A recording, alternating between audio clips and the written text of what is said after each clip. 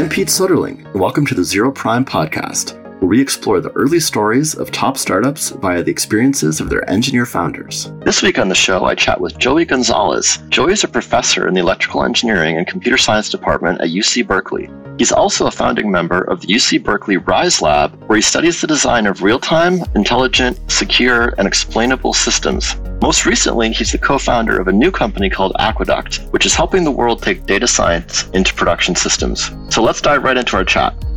Here today with Joey Gonzalez, who is a longtime researcher and academic in the machine learning space. And recently, Joey's become a full professor of computer science at UC Berkeley, and he's very excited about that. But as I was debating and thinking of where we could start the conversation and the things that we could touch on, I was overwhelmed with all the different contributions that Joey's made to the field of machine learning over the years. We could talk about how he's a founding member of the RISE Lab, and he's worked on projects like Clipper and GraphLab, which actually became a company, Turi, that exited to Apple. We could talk about GraphX, which now is a part of the Spark platform. Or we could talk about the fact that he's the co-founder and VP product at a new company called Aqueduct that he's recently launched, which I'm excited to get into with him later on in the show. But where I want to start is Joey recently penned a very interesting blog post called How Machine Learning Became Useful, which is a tour of the last 10 plus years of his research in the machine learning world. And I found it very inspiring and interesting as it sort of maps a very interesting narrative arc of the machine learning space over time. So I think that's as good of a place to start as any, Joey. So I wanted to welcome you to the show and tell us about the blog post that you recently wrote.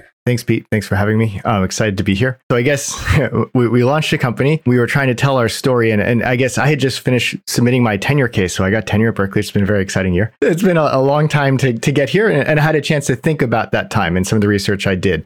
And so in that blog post, we kind of reflected on maybe the past 8 years of work we've been doing, kind of with the beginning of thinking about prediction serving systems to where we are today. And maybe to spoil the story for the blog, though, I encourage people to take a look. But we started with this idea of how to solve the problems of prediction serving that were, plaguing the big tech giants of the world, how to make decisions in real time. And in some ways, departing from what most of the machine learning and systems community was thinking about at the time, which was, how do I train a big model? We're like, well, what if you train the big model? What's the next big problem? So you're going to make decisions in real time. You probably want to collect feedback. And so we embarked on a basically 8-year agenda thinking about those kinds of technologies. We're starting with a system, Velox, to be able to personalize models in real time, and then moving more towards this kind of decentralized microservice architecture of prediction serving systems of Clipper, really focusing on bringing down latency for state-of-the-art deep learning models. And then we launched a company and said, hey, who wants to use this technology? And the open source projects had a lot of excitement, but when we went to speak to a lot of data science teams, they're like, well, yeah, that's really exciting. But today, we just want to be able to make basic predictions on data in our data warehouse. And actually, we don't even want to serve it in real time. We just want to put it back in the data warehouse because we found that putting it there is where most people can consume predictions today without changing their technology stack, without having to learn how to use microservice architectures. We just want to deliver reliably predictions in our warehouse, monitor those things, make sure they have the right inputs and outputs. And that is the technology we need today. And sadly, thanks to our research, the whole world had built prediction serving around kind of this microservice architecture. And these people are having to learn how to incorporate REST endpoints into what was really basic data processing workflows that really just needed better tooling for basic data processing, monitoring. But, again, with the aspirations that someday, maybe they do want to be able to support real time. And so, in that blog, we got to reflect on the great research we did, and then the realization of we solved the problems that, only a small fraction of the technology companies in the world have today. Hopefully, in 5-10 years, that will be the problems everyone has because we'll integrate machine learning to everything and it'll be real time. But today, we're actually at a world where data is, the king. Integrating machine learning into just the pure data pipeline is really the key challenge. I love how you summarized that. And you also sort of got to the end of the story. And I think we'll chat about the new company that you started, Aqueduct, and some of those insights a little bit later in our chat. But let's linger a little bit on what you thought the world needed 5 or 6 or 8 or 10 years ago. And because I think that a lot of people, a lot of companies who are in their own instances of this machine learning maturity model and experience and journey on their own, they might still be stuck in certain parts that have become clear to you in hindsight, but there's still a lot of like lingo and sort of embedded knowledge in the machine learning community about how prediction systems are built and deployed. And I wonder if we can, free people from some of the tyranny of those ideas if we chat about them a little bit more in depth. That's a great idea.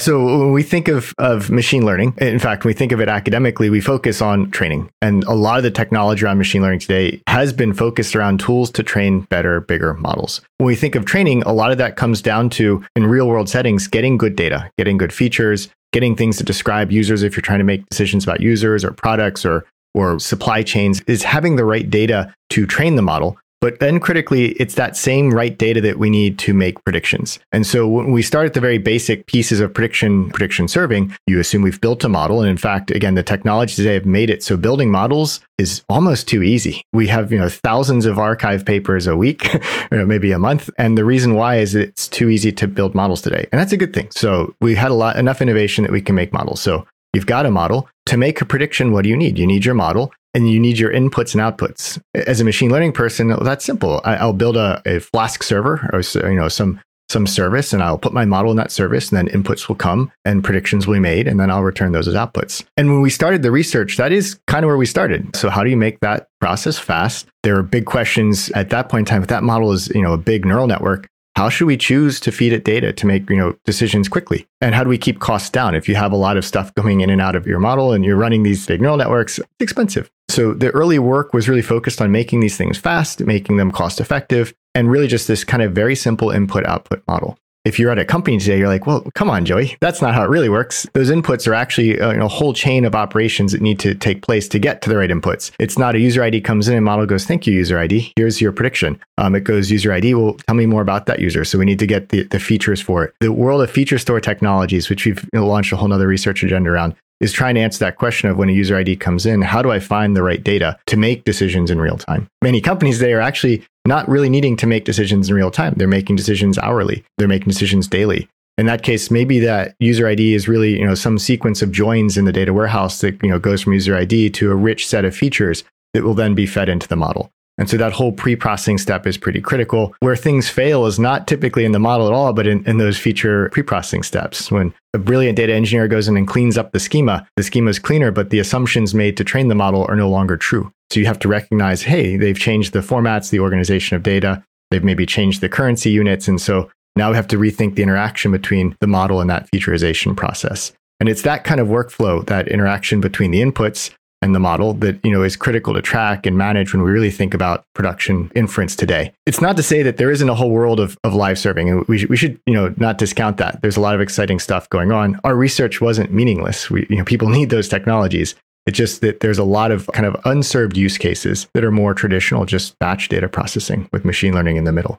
And I feel like if I was to superimpose what you just said over, the arc of Joey's profile, you were probably discovering some of those insights around the Turi days and then the Clipper days, because you came to Data Council in 2017 or 18 and we're talking about Clipper, and just the notion that you had sort of a language around the correct abstractions of what real world machine learning looked like was refreshing to us in our community. But I feel like those were hard fought truths that appear very simple at the end of the road, but probably there's lots of blood in the streets to get to those insights, and probably during the days of Turi, if I'm not mistaken. Yeah. It was a challenging journey. When we launched Turi, which is a while back, in fact, it was originally called GraphLab based on our research on graph processing systems. But as we went out and talked again at that point in time to real data scientists, their problems were just data. How do we clean data? How do we prep data? It's nice to have useful models. And Turi, we had very sophisticated algorithms and really cool models. But we ended up having to innovate on very basic data processing tools. We developed something called the S-frame. One of my colleagues is a brilliant piece of technology. It's basically a data frame that ran efficiently on disk. So Turi had to fight how to get to the data, how to clean the data, how to operate on the data, that featurization process, and making that a critical step, both in training and in inference. With Turi, we were at the very beginning of building prediction serving systems. There weren't competing technologies at the time. I think Algorithmia had just launched, but was really focused on, we're going to be the Python for the cloud, which was actually a pretty good idea at the time. And I think, over time they pivoted in the direction of prediction serving, because if you're running Python functions in the cloud, a pretty reasonable chance it's part of some machine learning workflow. But when we launched a prediction serving work, it wasn't clear what the vocabulary should be. Do you serve a model? Do you create a REST endpoint? Is the endpoint an abstraction for a prediction task? And then you could plug in many different models. In fact, that was one of the things we pushed pretty hard in the early days of Turi, is like, maybe we need an abstraction layer for the kind of microservice architecture. That you would request, I want an ads prediction or I want a supply chain prediction, and then many models could be plugged in behind the scene to support that. And today that kind of lives in the endpoint architectures of most of the live prediction serving technologies. But that was an early effort to define the space. What's your thinking on this split? Because you've mentioned that even though you were going for live prediction serving, most companies didn't need that. I've heard stories from folks in our community that even at a company like Apple today, which you still might have some knowledge of because you're required by Behemoth, that there is still sort of a high place or a standard of we shoot to have all models serve real-time inference and sort of be powered by real-time data. And that's always our goal. In some cases, we can't achieve that, and so we sort of step down into batch. But it seems like a company like Apple has actually made a world-class effort to keep things real-time as much as possible. Would you say that that's the culture there, and how is that sort of manifested in some of the technical decisions they've made? And is that realistic? I guess it would be another flavor of that question. It's a good question. One of the challenges, I guess, with Apple is what happens at Apple stays at Apple. Maybe actually following that thought, one of the things that Apple has done, which I think is an emerging trend more and more in prediction technologies, is they have pushed a lot of that real-time prediction as far to the edge as possible. And there's been a lot of innovation both on silicon, compilation technologies to make it so that prediction, when possible, can run outside of the cloud, but on your device and often in real time. They do actually have some batch inference that runs on device as well for things like image tagging. You can observe that when you update your computer as it slows down to do some image processing with new iPhoto images. This idea, this philosophy of real-time serving is pervasive in the big technology world with good reasons. Companies that have brought machine learning into every process and into the kind of the core parts of every process. You click on a website, you see the next content on that page is mediated through machine learning. Learning techniques are being used to define every step of your interaction with a business. Companies that have gotten there have been able to benefit from those advances. Like Google, we talked a lot with Google in the development of our early work, and everything at Google is powered by machine learning. And they have very tight latency goals, sub 7 milliseconds for really state-of-the-art models. And it's challenging. It's the grounds of great research, but it's also not reality for most organizations. If your sales data is coming in weekly, your sales team's making. In fact, we've talked to companies and said, you know what, we don't want predictions faster than a month because it's going to cause people to run in circles based on the outcomes of the models. We don't actually want to even expose those predictions until the next month. And so in many cases, it's not just a matter of technical maturity, but a matter of kind of business process, organization, the business structure that determines the latencies and the speeds at which we need to make predictions. And so there are good reasons to really think of batch prediction as a core part of the prediction ecosystem, maybe even at a big tech company. Well, I think this actually brings us sort of right up to the founding story of Aqueduct, right? And so, as you mentioned earlier, you sort of led a lot of research into real-time systems, prediction systems that perhaps have been adopted by big tech companies for the reasons that you mentioned. But in reality, those may not be the systems that the majority of companies really need or demand yet today. So talk to us about that insight and how that relates to the founding story of Aqueduct. Yeah, the founding story of Aqueduct is great. It's the kind of the convergence of our research in prediction serving technologies and research with colleagues on serverless computing. And for the audience, serverless computing is kind of this trend towards simplifying computing, basically moving the management of infrastructure out of the hands of the application developer and into the hands of something like a cloud provider or a service provider. Philosophically, that's where serverless is heading. If you can imagine machine learning, wouldn't that be great if you didn't have to think about the infrastructure for delivering predictions?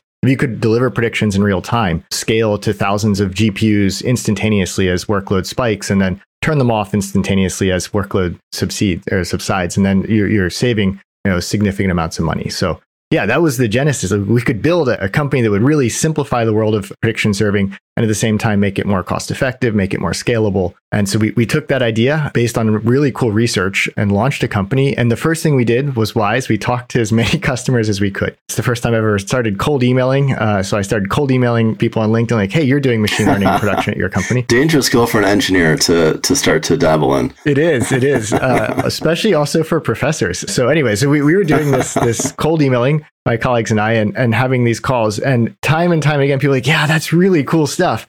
yeah, right now we're just trying to get the data out of the data warehouse. We got this DBT pipeline in place. It's doing some data cleaning. I don't really understand it. There's this Kubernetes infrastructure that we're supposed to be using for our model stuff. I don't quite get that. SageMaker's launched this great prediction infrastructure. So we're setting up these REST endpoints and then sending the entire data set to the endpoint once a night. And it's like, but we're paying for the REST endpoint the rest of the time. Like, wow, it's crazy. So they're all trying to adopt the technologies, philosophies we were building. And in some sense, we're going to sell with our new startup. But that's not where most of our potential users, our potential customers were. All of them said, yeah, that we love that in the future, but we're just not there yet. And so in building the company, the first thing we had to do is kind of learn the hard lesson that the world is, where it is today is not where the research, I guess, should be, where the research is. And so finding that bridge was kind of our goal. And Aqueduct, when we think of a name, is kind of a very simple piece of infrastructure that connects, the water of the world to, the cities of the world to allow them to flourish. We want to be able to connect machine learning and data that maybe lives in a data lake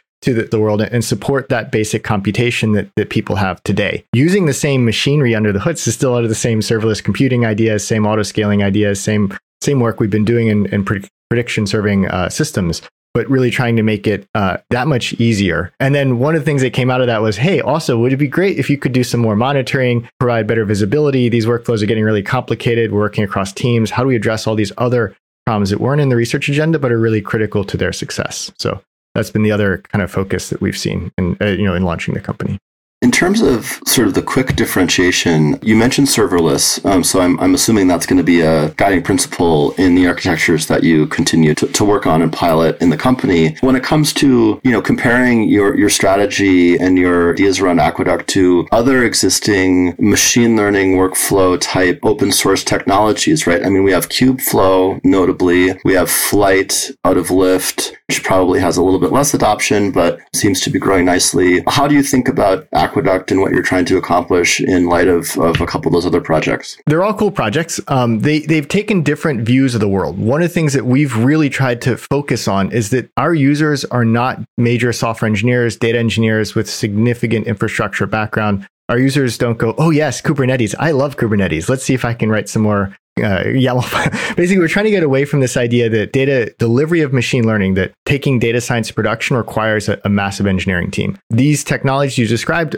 they're good technologies, but they were in many ways built by engineers at big tech companies, kind of for engineers at big tech companies. And I don't think that's what the world needs. We will be having to integrate with Kubernetes. And so making it so our users can use the project we have, in fact, the open source project we have today, can plug into Kubernetes behind the scenes, but it's trying to hide the complexity of kind of traditional systems, ops infrastructure from the data science team. That is that serverless worldview that, I have a workflow, I have Python code that I need to run and data I need to connect to. The system should be able to figure out how to map that to the underlying infrastructure my company is using. And what's the status of the open source project and the Aqueduct company as we sit here and talk today? We launched the open source project maybe 2 months ago. It's under very active development. In some sense, we've really focused primarily on the open source effort because we want, as the company, to make sure that the technology we're delivering solves fundamental problems that people have. And so, the open source has been our primary focus. As a company, we ultimately do want to make money. And so I'm confident that as the open source project kind of grows, that the ability to host and manage that open source project, provide the kind of connections that are hard to manage in the open source, with specialized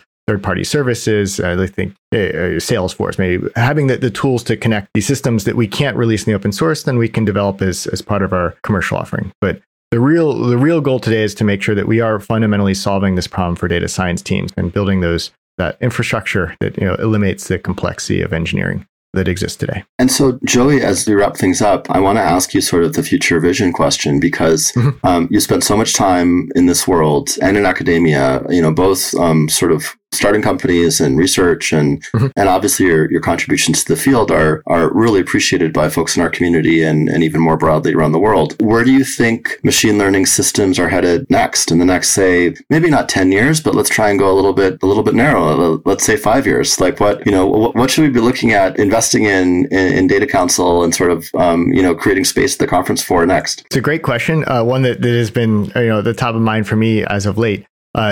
We have big research groups at Berkeley that are ongoing. One of the big focuses that I've seen, and in fact, inspired by a lot of this discussion, is kind of the rediscovery of the importance of data. The machine learning world really went deep on the deep learning world, on model design. And we're starting to see people come back and, how are we managing the data that goes into these models as we move to these kind of foundation or very large models that are often trained by large tech companies, in many cases released to the world? How do we use them? And it boils down to, maybe fine tuning on small amounts of well-curated data, being able to identify when you're training these models that kind of flaws in your data that are baking in these hidden biases. So coming back to our data, coming back to the tools that we use to manage large corpus of images, of video, of audio, how we filter them, how we query them. The feature store has been something I've been thinking a lot about lately. It's kind of a weird offshoot of a need to be able to access a data warehouse from a real-time serving system. So it's a cache of just cleaned data in the data warehouse. But it's also becoming a place where, when things happen, a user that click has to really update features in real time. So there's this need to manage, changing data in real time as features to our models. So it is focused on the real-time world, but there's some interesting work there in the space of feature stores to explore. So coming back to data, coming back to not training models on, massive scale data sets, but fine-tuning them on small amounts of well-curated data. I think we'll see a lot more of that as we move forward. So broad adoption of machine learning. Yeah. Well, definitely appreciate those insights. And Joey, we're going to be tracking your research at Berkeley and also the progress of Aqueduct. So it's really been great to catch up and to chat again. So thanks for joining us. Thank you. Thanks for joining us for another episode of the Zero Prime podcast. I hope you enjoyed my chat today with Joey Gonzalez. If you'd like to get in touch with Joey, you can find him on Twitter at ProfJoeyG, and you can find more info on his company Aqueduct at aqueducthq.com. If you like hearing from engineer founders on the cutting edge of enterprise startups and developer tools, please leave us a review on your favorite podcast app and subscribe to the show. We'll see you next time.